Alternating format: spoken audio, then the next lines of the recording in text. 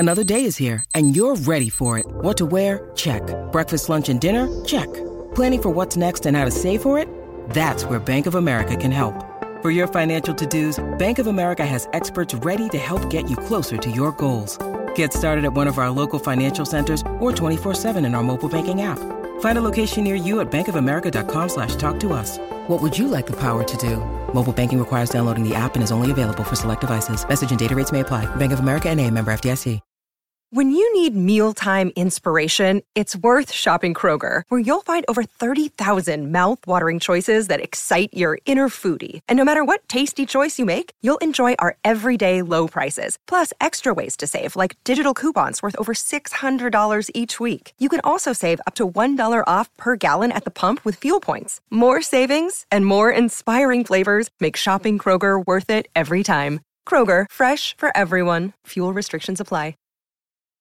Families have a lot going on. Let Ollie help manage the mental load with new cognitive help supplements for everyone 4 and up, like delicious Lolly Focus Pops or Lolly Mellow Pops for kids. And for parents, try 3 new Brainy Chews to help you focus, chill out, or get energized. Find these cognitive health buddies for the whole fam at ollie.com. That's OLLY.com. These statements have not been evaluated by the Food and Drug Administration. This product is not intended to diagnose, treat, cure, or prevent any disease.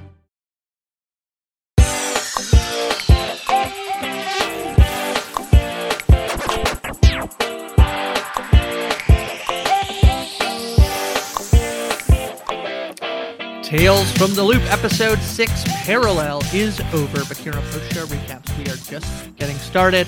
My name is Grace, but of course I'm not alone. I'm here with DM Philly. Philly, how you doing? I'm so good. I've been out looking for the ivory-billed woodpecker, Grace. I'm doing well. I thought I heard that, but I wasn't sure that I could actually see it and name it, so yeah. Of course, we are not alone either. We're joined by Ariel. Ariel, how you doing? I'm good. I'm just looking for holes. Have you seen any holes around here? Yeah. I was almost said no, but that's not how you do improv, I've learned. Yes, and.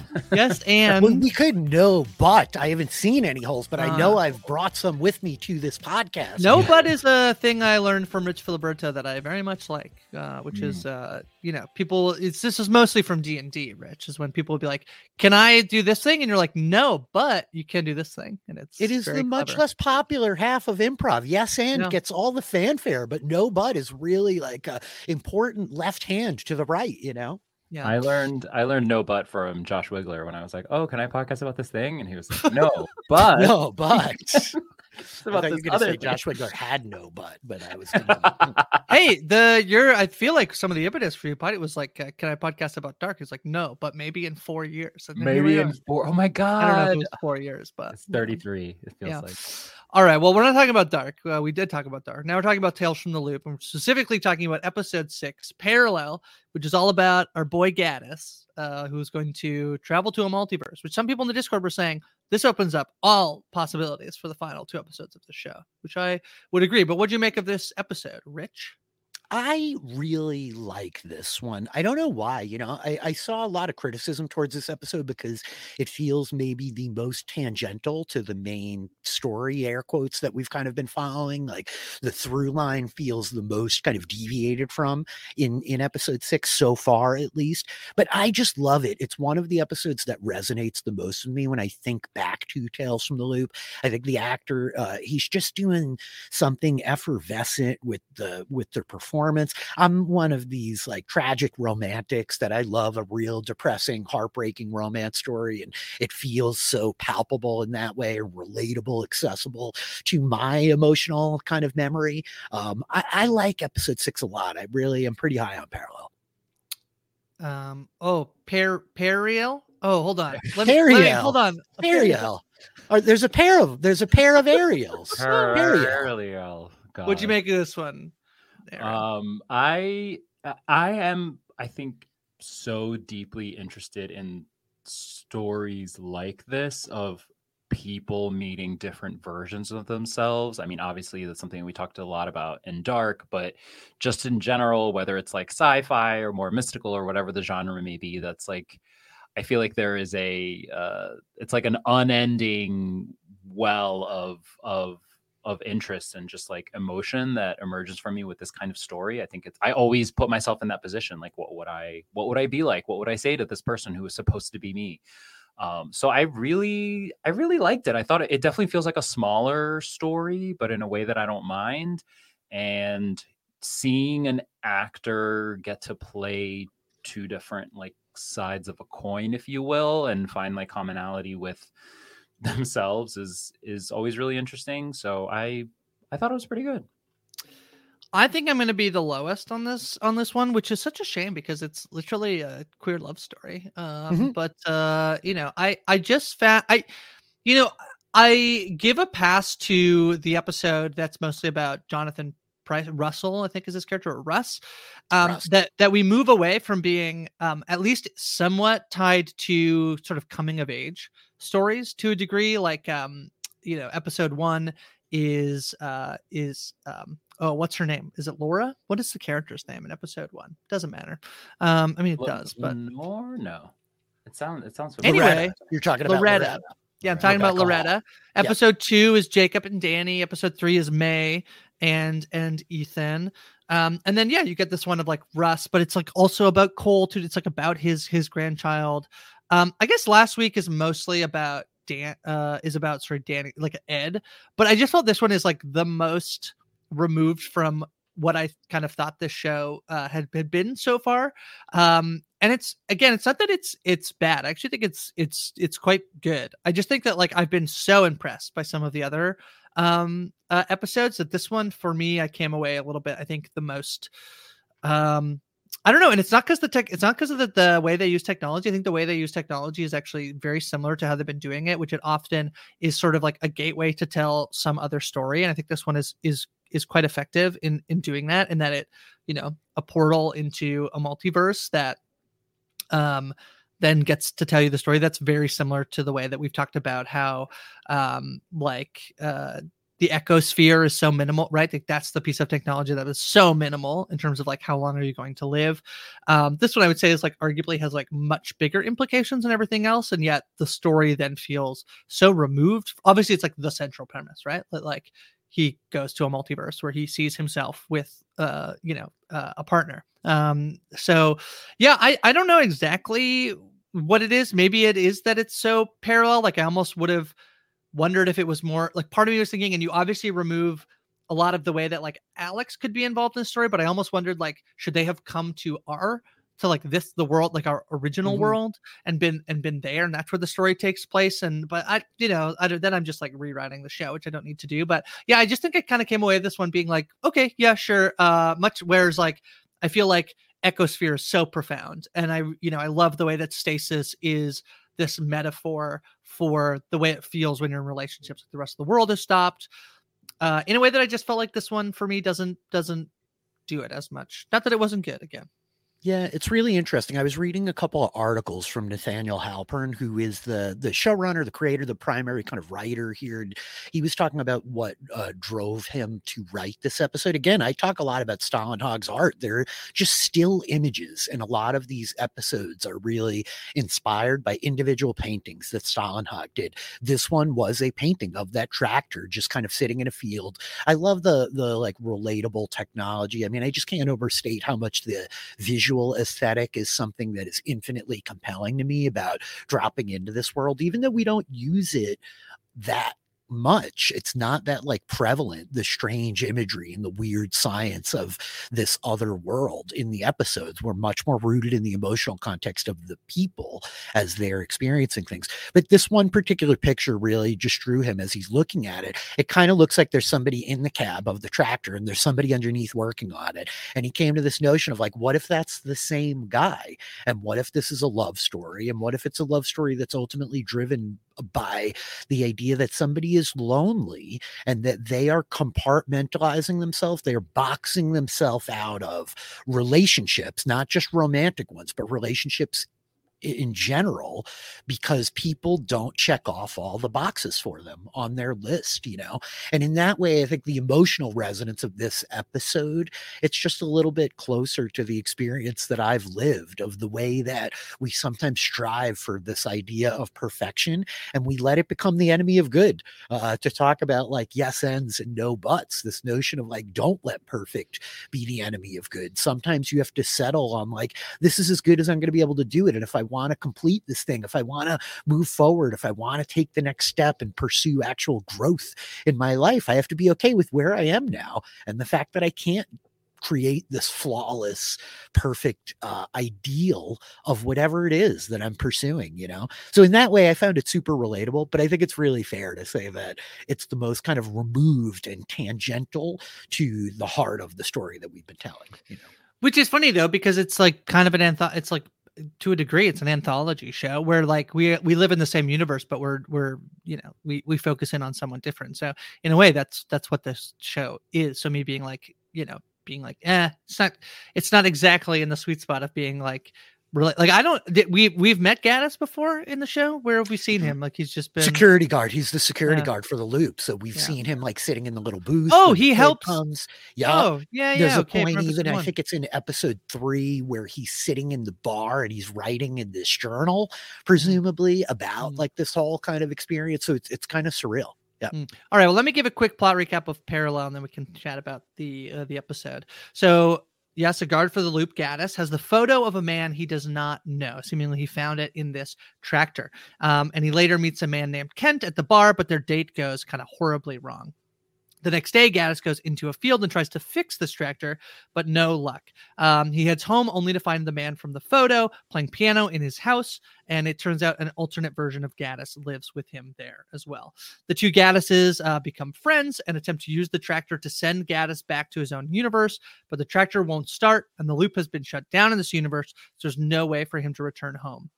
He's sort of forced to stay hidden from everybody, and original Gaddis becomes jealous of alternative Gaddis and Alex, the man from the photo. Originally, Gaddis starts flirting with Alex, and the two eventually kiss. But when he confesses his love to Alex, he is rejected. Alternative Gaddis confronts original Gaddis, who then leaves, telling him basically this is who Alex is. He finds traction with people, but will ultimately always come back to alternative Gaddis. And so original Gaddis leaves, walks to a diner, comes in contact with alternate Kent, and the two hit it off and agreed to go bird watching together. And that's Parallel, Rich.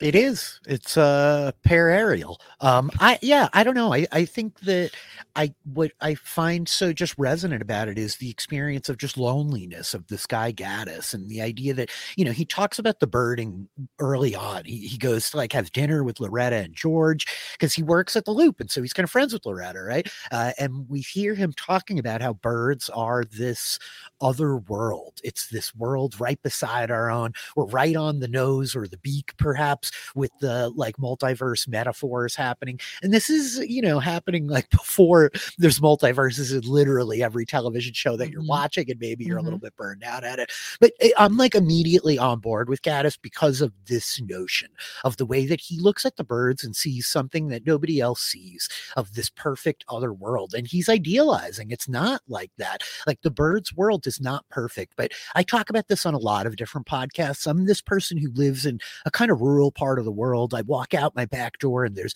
deer and rabbits and birds in the backyard, and I get transfixed by that stuff. I think that like the wonderment of the human experience is so kind of burned out to a degree that we overlook how incredible and magical the nature is around us, and the whole kind of process of the world happening, the littlest things of like weather and life. And I think it's sometimes so easy for us to romanticize and idealize these birds in their perfect world. But like these birds' perfect world is harrowing and relentless and brutal and merciless. And like there are animals hunting them. They will fall out of the nest and die. It will rain on them. But Gaddis has created this idea of this alternate perfect reality. And then to get like thrust into a literal alternate reality and realize how imperfect it is, I think it's like really beautiful in a way. And it's so relatable to me as somebody that's a little bit younger and doesn't have kids and maybe isn't able to connect as much with the story like the one about Russ and Cole and all of that, you know.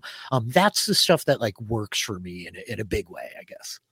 Yeah, for me, definitely, I agree with the relatable part. Like, it's, everyone at some point has felt lonely, and Gaddis is clearly a character.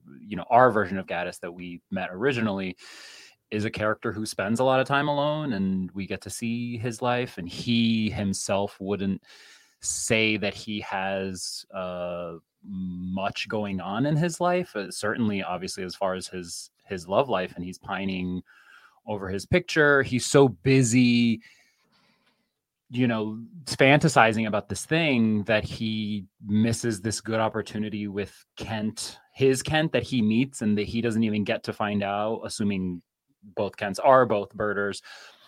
He doesn't even get to find that fact out about his Kent. So it's like a missed opportunity because you're so busy, pining after this thing, this perfection, like you said, Rich. And the idea that this is something that we've seen many times, obviously, in time travel stories, like I said, meeting a version of yourself. But the idea that like he gets to romanticize a thing that he has, like so many times the story is you travel back in time or you're stuck somewhere else and the technology either doesn't exist yet or no longer exists, like here, and you're stuck with whoever. But in this case, to be stuck with yourself and like the same version of yourself, not a different age person, a younger version, an older version. This is just him. And it's just really, really fascinating to me to get the perfection that he has sought. Like, I remember so many times being younger and like fantasizing what my life might be like, not like necessarily chasing a fantasy, but just thinking and daydreaming, like, what will it be like? Will I have a partner? Will I have children? And you don't quite know, and to literally get to not just see that life, but kind of live it and then try to steal it is really fascinating to me. Yeah, I mean, we obviously got here after the dark of it all, and I thought about this episode a lot as one that I thought would be resonant for us, right? And the way that you have this mirrored man meeting himself, and this other version of him is so charitable and kind, Grace, and like, we're friends. I want to be friends. Even after everything goes down, he's like, I don't want to be mad at you.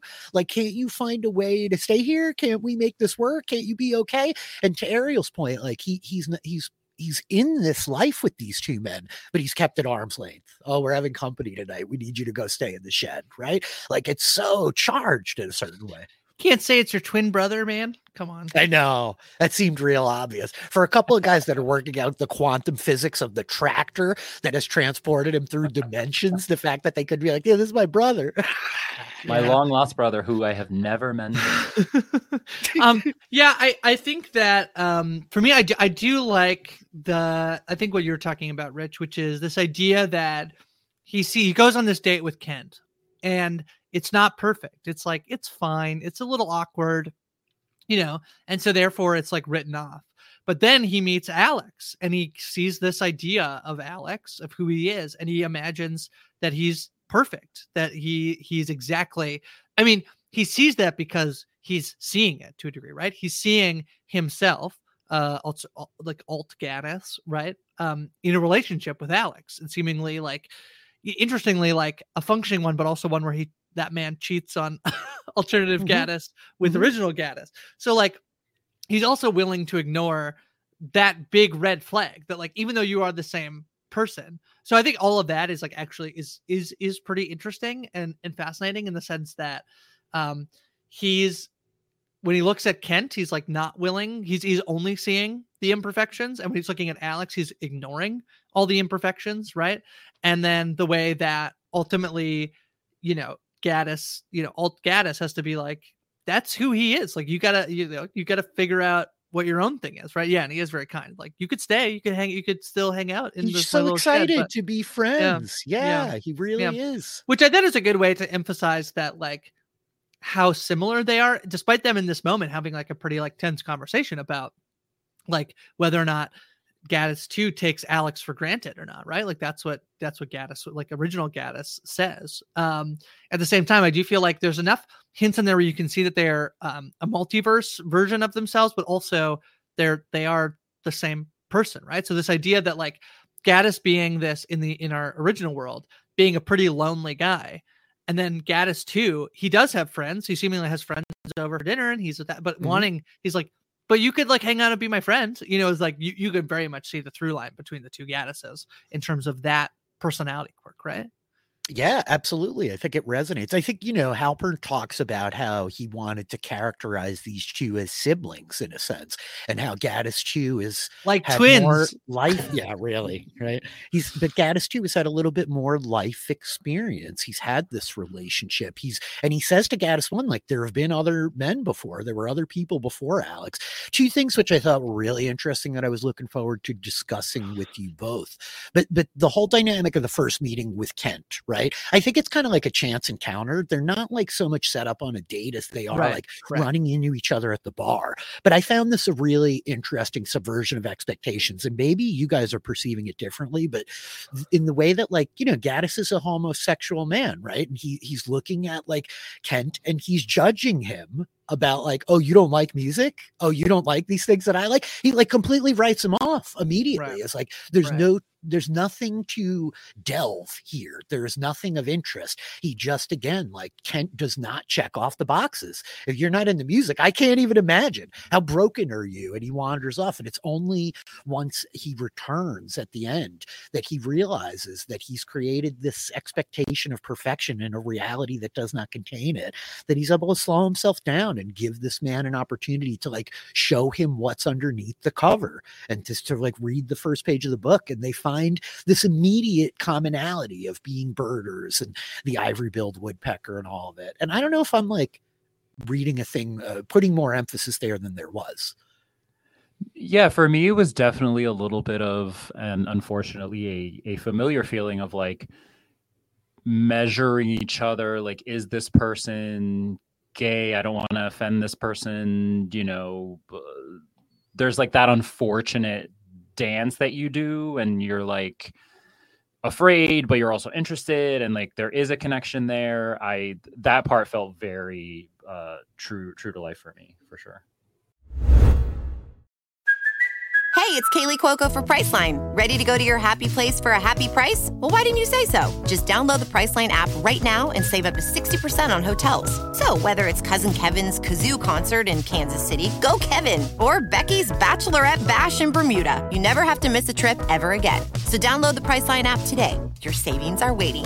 Go to your happy place for a happy price.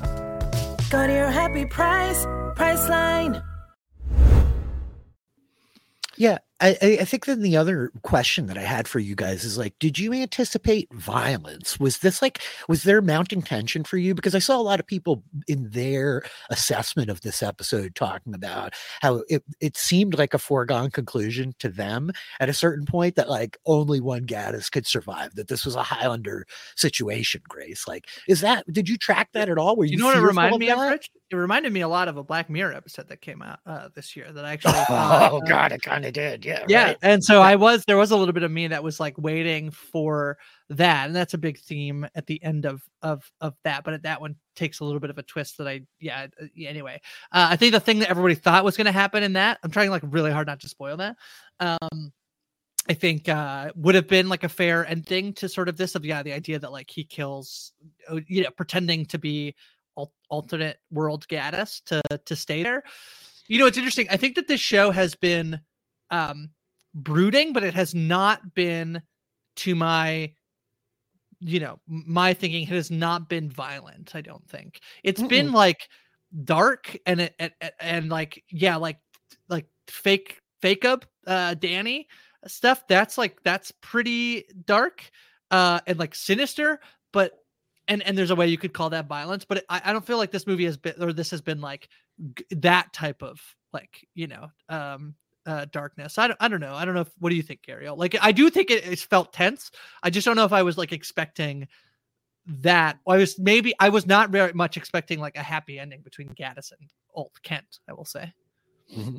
Yeah. So, I don't know. What do you think, Ariel?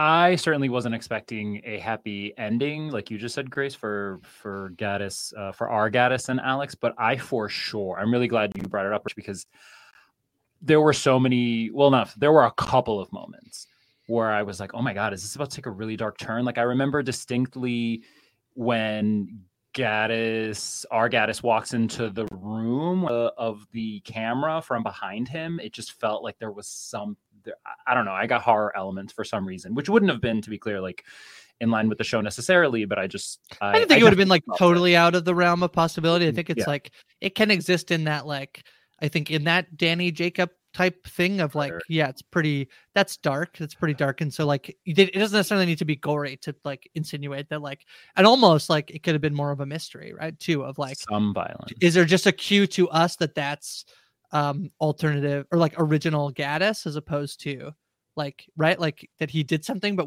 or like even scary. And I don't think this is the show, because I think you could have done this with like Danny and Jay, and I guess maybe they've done, but like to not even let us know whether or not that's happened and like, you know, move forward could have been interesting. But I do think it's a thing about this show. I think that one of the things I like about when shows do live in sort of a darker tone, sort of in that, in a more brooding world, I like that because I think that that's true. I think that's like resonates. If like, you know, I don't relate to a show, and Rich, like, you know, you joke all the time is like, you don't watch comedies. And I think a lot of times it's because comedies live in a much like brighter cinematic world, right? Of like everything is cheery, everything's happy. So I like a show that, because I feel like that's real, that like so much, you know, it's both things. It can both, like a show can be both funny, and that's where I find like my favorite shows live in that world. The best shows are. Yeah. Live in both of those things. And so I actually do love that, like, they, you know, not that I think everything has been dark as like Danny and Jacob, like even like Static is like kind of sad, but not like super sad. It's like Ethan takes off his bracelet, she knows her mom's cheating. Like that to me is not to the level of like Danny and Jacob. Like there's a reason Danny, is it Danny? Yeah, Danny's getting like consistently high marks on her LVP board, right? Yeah, Danny is easiest to hate, right? Yeah. As opposed to, I think, like, I do like that the show, I think it has been more consistently in a darker tone. And so suddenly in episode 6 to surprise you a little bit and say, like, look, this one kind of like, this one is happy. There's no reason why in this one it has to be. Although the tragedy is that, like, he has to go to an alternate universe to find that. You know, there's no reason. I guess he could go back, but I don't know. You know, you evoke Black Mirror, Grace, and no spoilers, but it hits me with like San Junipero vibes, Ariel. Like it's that element of like, I do think as much as we talk about, we keep going back to like Danny and Jacob and that being like this dark moment, but Danny doesn't do that with like a violent intention, right? I think that while we're very out on Danny and we can like objectively step back and be like, you monster, how could you have done this? There is also like a lot of factors there that this is a young kid that like saw no future for himself and felt hopeless and cornered and makes this decision thinking that like they're not going to take the machine apart in the woods. Like he doesn't have the intention to leave his friend trapped in a robot or whatever it is, right? Like there is like a merciful interpretation that I think we haven't looked for, that it's not nefarious in the way that like a lot of the violence in Dark was very actively like, no, I will kill you now. You know, it's very like aggressive violence in that way. So I don't know. I find it like startling. And in terms of the way that we mix emotion and tone, like there's not a lot to laugh at this episode, really, right? There's not a lot to laugh at in most of Tales from the Loop. And I think that's probably part of why it wasn't as successful as it might have otherwise been. It could use some elements of levity if we're being like really critical. But I do think this is a pretty optimistic interpretation. And part of the reason when I reflect on like why I live in spaces like this rather than comedy is because it is relatable to me at the end that like there isn't a happy ending in life. A lot of the time you have to reconcile yourself with compromise, Ariel. Like that's life. It's rarely going to work out like that expectation or speculation you had about what your future would look like when you were a young man, right? Yeah, and comedy feels easier in that way. And I don't mean it's like funnier to, I don't mean it's easier to write comedy. I just mean, I agree with you. It's just, for me, like sitting in the complicated, deep, sometimes overwhelming emotions is just a more, it's something that I enjoy more. And it's just, maybe that says something about me, but the idea of the complication and how true to life it feels when, a lot of times there are emotions that you can't quite even explain. And to the point about like it not being lighthearted necessarily, that's why I loved, and you made this point earlier, Rich, the interaction that they have, especially after the two Gaddises have, especially after the Alex thing comes out, and after Gaddis Prime has now been intimate with Alex. It's the way that, again, this is playing against the same, you know, like stereotypes in time travel where something is going to go wrong or something, or, you know, people aren't going to get along. They're going to be competing. And here the other Gaddis is like, I'm going to miss you. Like that just hit my heart because it was so real and honest.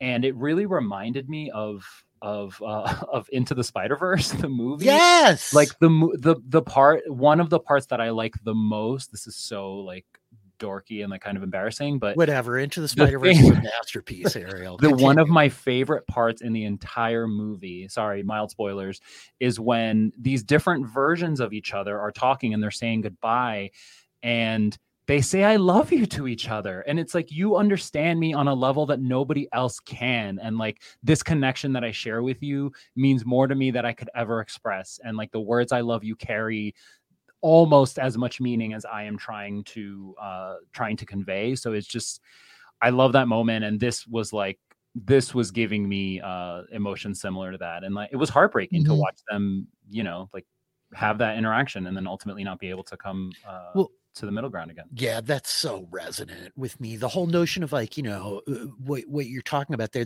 Again, Halpern just talks about the kind of guiding light of this episode is the notion that Gaddis is looking at people like, no, they don't check every single box that I need them to allow them in.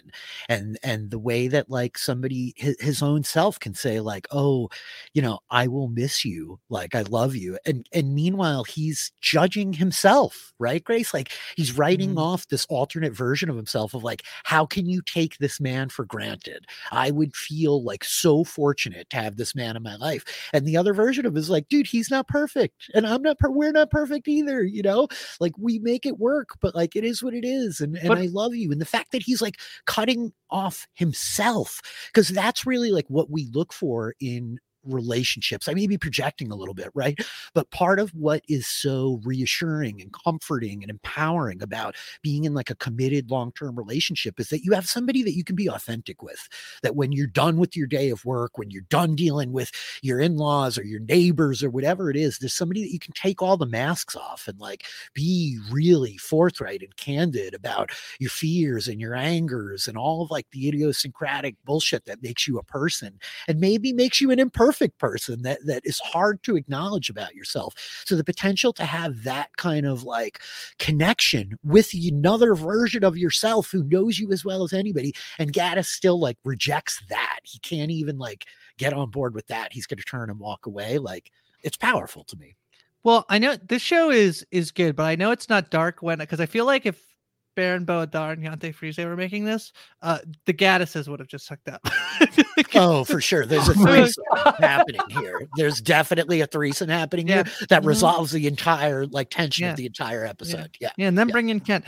No, I do think all of that stuff is like really resonant. I think also the fact that he's saying like you take him for granted. It's very funny that he's saying that to basically himself, because he also has to know that to some degree, like he's talking to himself, you know, he's like, so he knows that perhaps he himself might be taking them for granted. Anyway, I just think like the layers of it is pretty fun. You mentioned the word in-laws, which I did just want to point out. There's one thing I was thinking as I was looking and when I was like, kind of like look back on the previous episodes. Cause one thing we talked about how Echosphere is pretty sad, but I was trying to think about like when in the episode it gets sad. And I actually think like, you know, early on Russ reveals that he has cancer and he's not going to live very much longer. And so we do live in that like kind of sadness for a bit.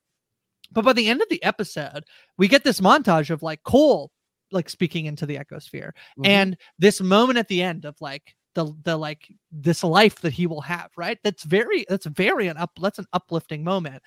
Even in Stasis, which I feel like has the opposite, where by the end of the episode, it's this like depressing, like it. So, but during the episode, I feel like that actually for the most part is, other than her, like when she sees her mom, but for the most part, this is about like two people in love. So there actually is a bit of like joy to it, which is why the ending stings a little bit of like, like, you know, this is what it's like when you like you're in the honeymoon phase of your thing.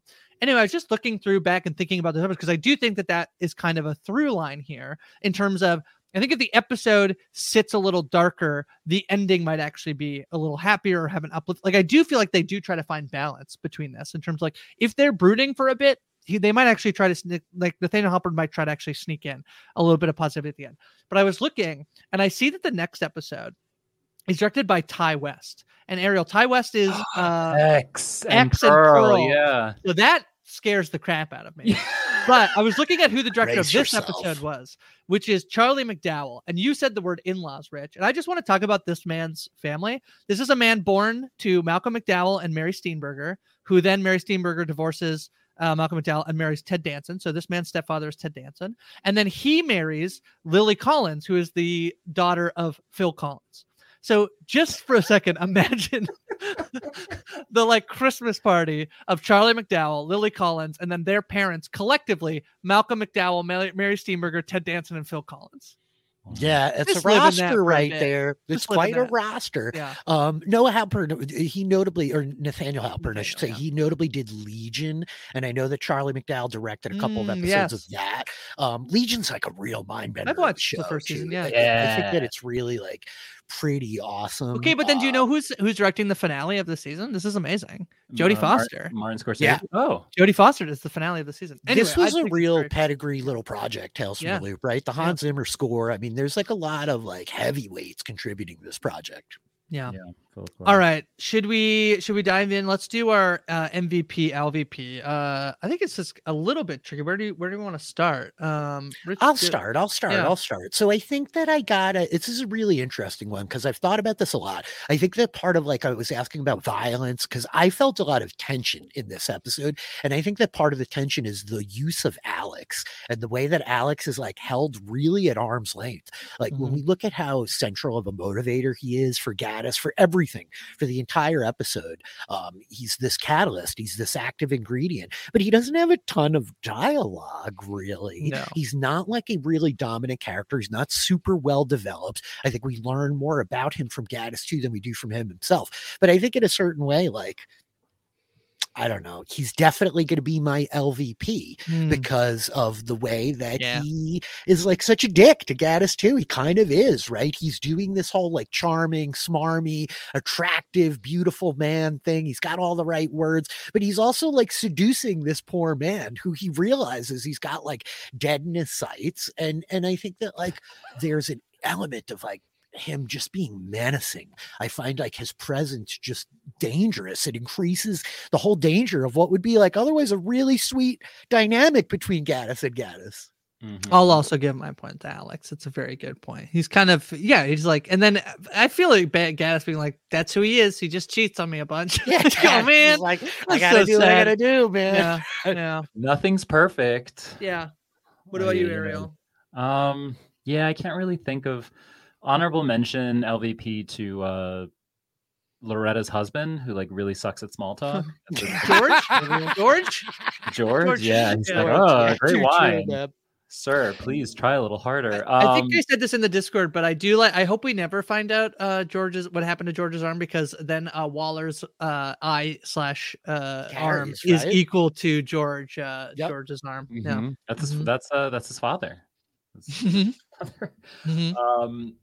Yeah, it's it's the Alex thing is crazy because like he's so charming. Like there is clearly, I can't imagine his position, like meeting a different version of this person that you've known for so long, and now they are this person but slightly different, and how like, is it even cheating?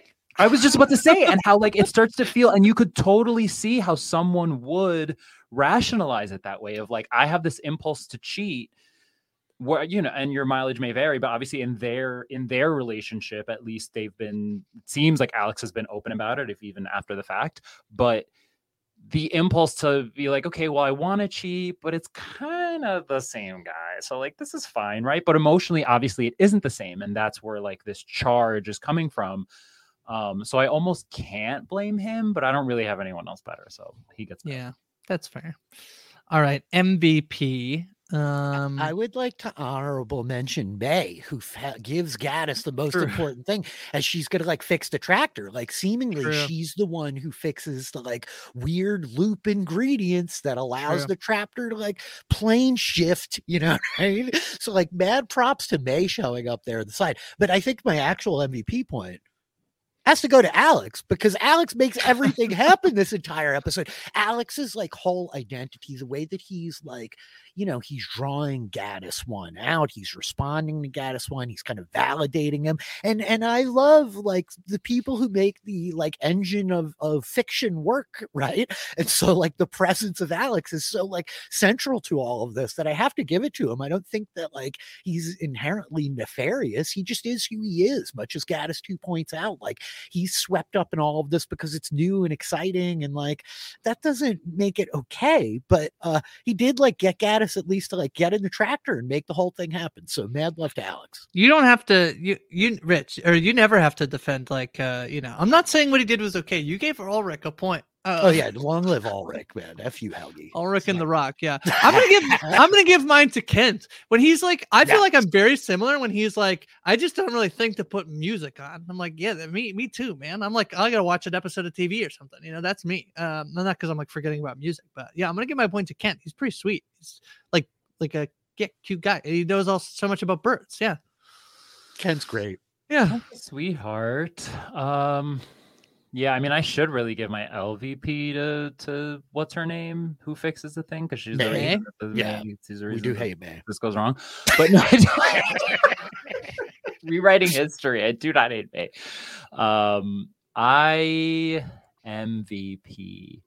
should I correct her? Something we said earlier, which is that Hans Zimmer does a score, but it's Philip Glass. Yeah. Yeah. Should I just just before we get tweets? So inextricably just before we get. I thought I said that. Yep. That's okay. I was just looking because he has 2 points on the leader on the MVP points. So yeah. I'm gonna give it to other Gaddis.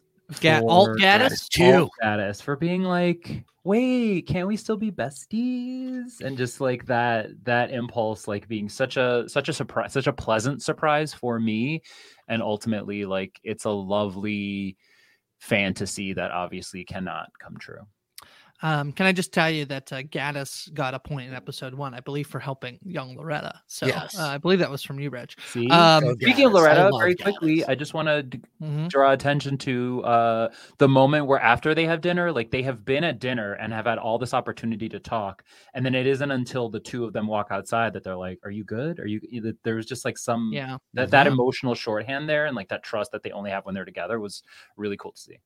Can I tell you about a tale of two leaderboards, which is for the LVP? Danny is running away with this thing. He has points almost every episode. So he has 8 points. On the MVP leaderboard, like nobody is running away with it. In an anthology show, points. Yeah, everyone has 1 or 2 points. To run an anthology a leaderboard for an anthology show was an interesting choice, but I didn't really know.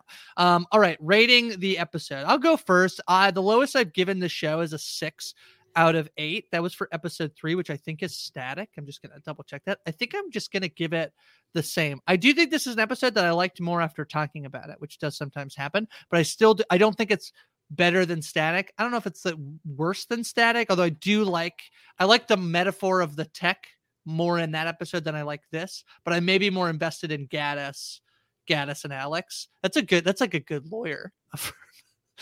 Gaddis and Alex. Yeah, more than I am May and Ethan. But so I'll give it a 6 out of 8. I like where you're landing there. What did I give last episode? Oh, yeah, sure. I can do this. All right. Episode 1, you gave 6.9. Nice. Episode 2, 7.5. Episode 3, 6.7. Episode 4, 7.8. And last episode got a 6.7. So last episode tied for your lowest ratings. I'm going with the 6.7 again. I like this about as much as last episode. I really do think that just individually, it's one of my like favorite maybe episodes of the series, but I do think that like removed from the series, it's almost stronger. Like this is the one I would come back and watch by itself without having watching the rest of Tales from the Loop. And I kind of dig it that way. So 6.7 feels good. All right, Ariel. Ariel, you gave episode 1 a perfect 8. You gave episode 2 a 6.9. Nice. Then 6.5, and then back-to-back 7.7s for episodes 4 and 5. Ooh. Episodes 4 and 5. Which I shall remind you are... Let me get this Control right. and Ecosphere. I'm looking at them. Yeah, that's right. How am I really going to give it higher than Ecosphere? God, these 7s, they suck. I did like it more than last episode, so logic dictates I have to give it like a 7.8. And I do agree, Rich. It's almost like a short story that exists outside of this like universe in a cool way. Yeah, just a tangent again. Just this one Halpern article that I read. It's on comicbook.com. It's from back when the series was premiering. But he talks about how he read.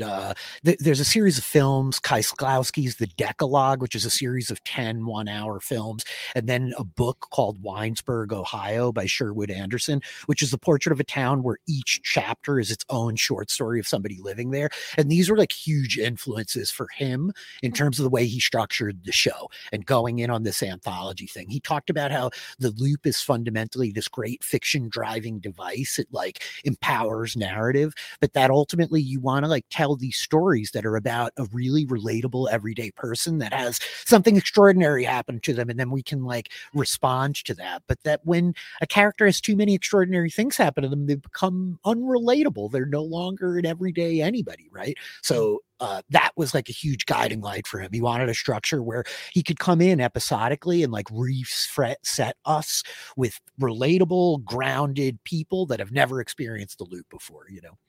Very interesting. All right. That is episode 6, Parallel. We'll be back at some point with episode 7, Enemies, as I said, directed by Ty West. I'm super intrigued by that. In the meantime, Rich, where can people find you and what are you up to? I'm at DM Philly in all the places. You can catch my VODs over on Twitch. I haven't been streaming much, but I got VODs of all the TTRPGs up on YouTube. I'm talking about The Winter King as it's winding down. I'm getting ready to talk about Beacon 23 as it fires up. I'm talking about Yellowstone with you, Grace. I'm talking about Burroughs End with Dr. Melissa Woodward. A bunch of stuff going on out there. What about you, Ariel? Oh, just a couple of things. Talking about movies every week with you, Grace, Special Recaps Theater. Talking about The Morning Show, which is also ending soon. And you so graciously reminded me I'm covering 6 Feet Under with Dr. Amanda, one of my all-time favorites. And Dr. Amanda or 6 Feet Under? Just getting started. Ooh. You said one of my favorites. You said I'm covering 6 Feet Under with Dr. Amanda, one of my favorites. It's clearly both, and that's also the only answer that's good in that situation. Mm-hmm. I'm on social medias at Hi from Grace. I think the only other things I'm doing, not with one of these two, is full spoiler recaps with Jess Sterling. We're talking about a full season of TV every week, and then our Flag Means Death. We should have some bonus coverage for that show. It was a delightful finale, so check that out. We'll be back next week with the penultimate episode of Tales from the Loop. Until then, ultimate fist bump. Ultimate fist bump.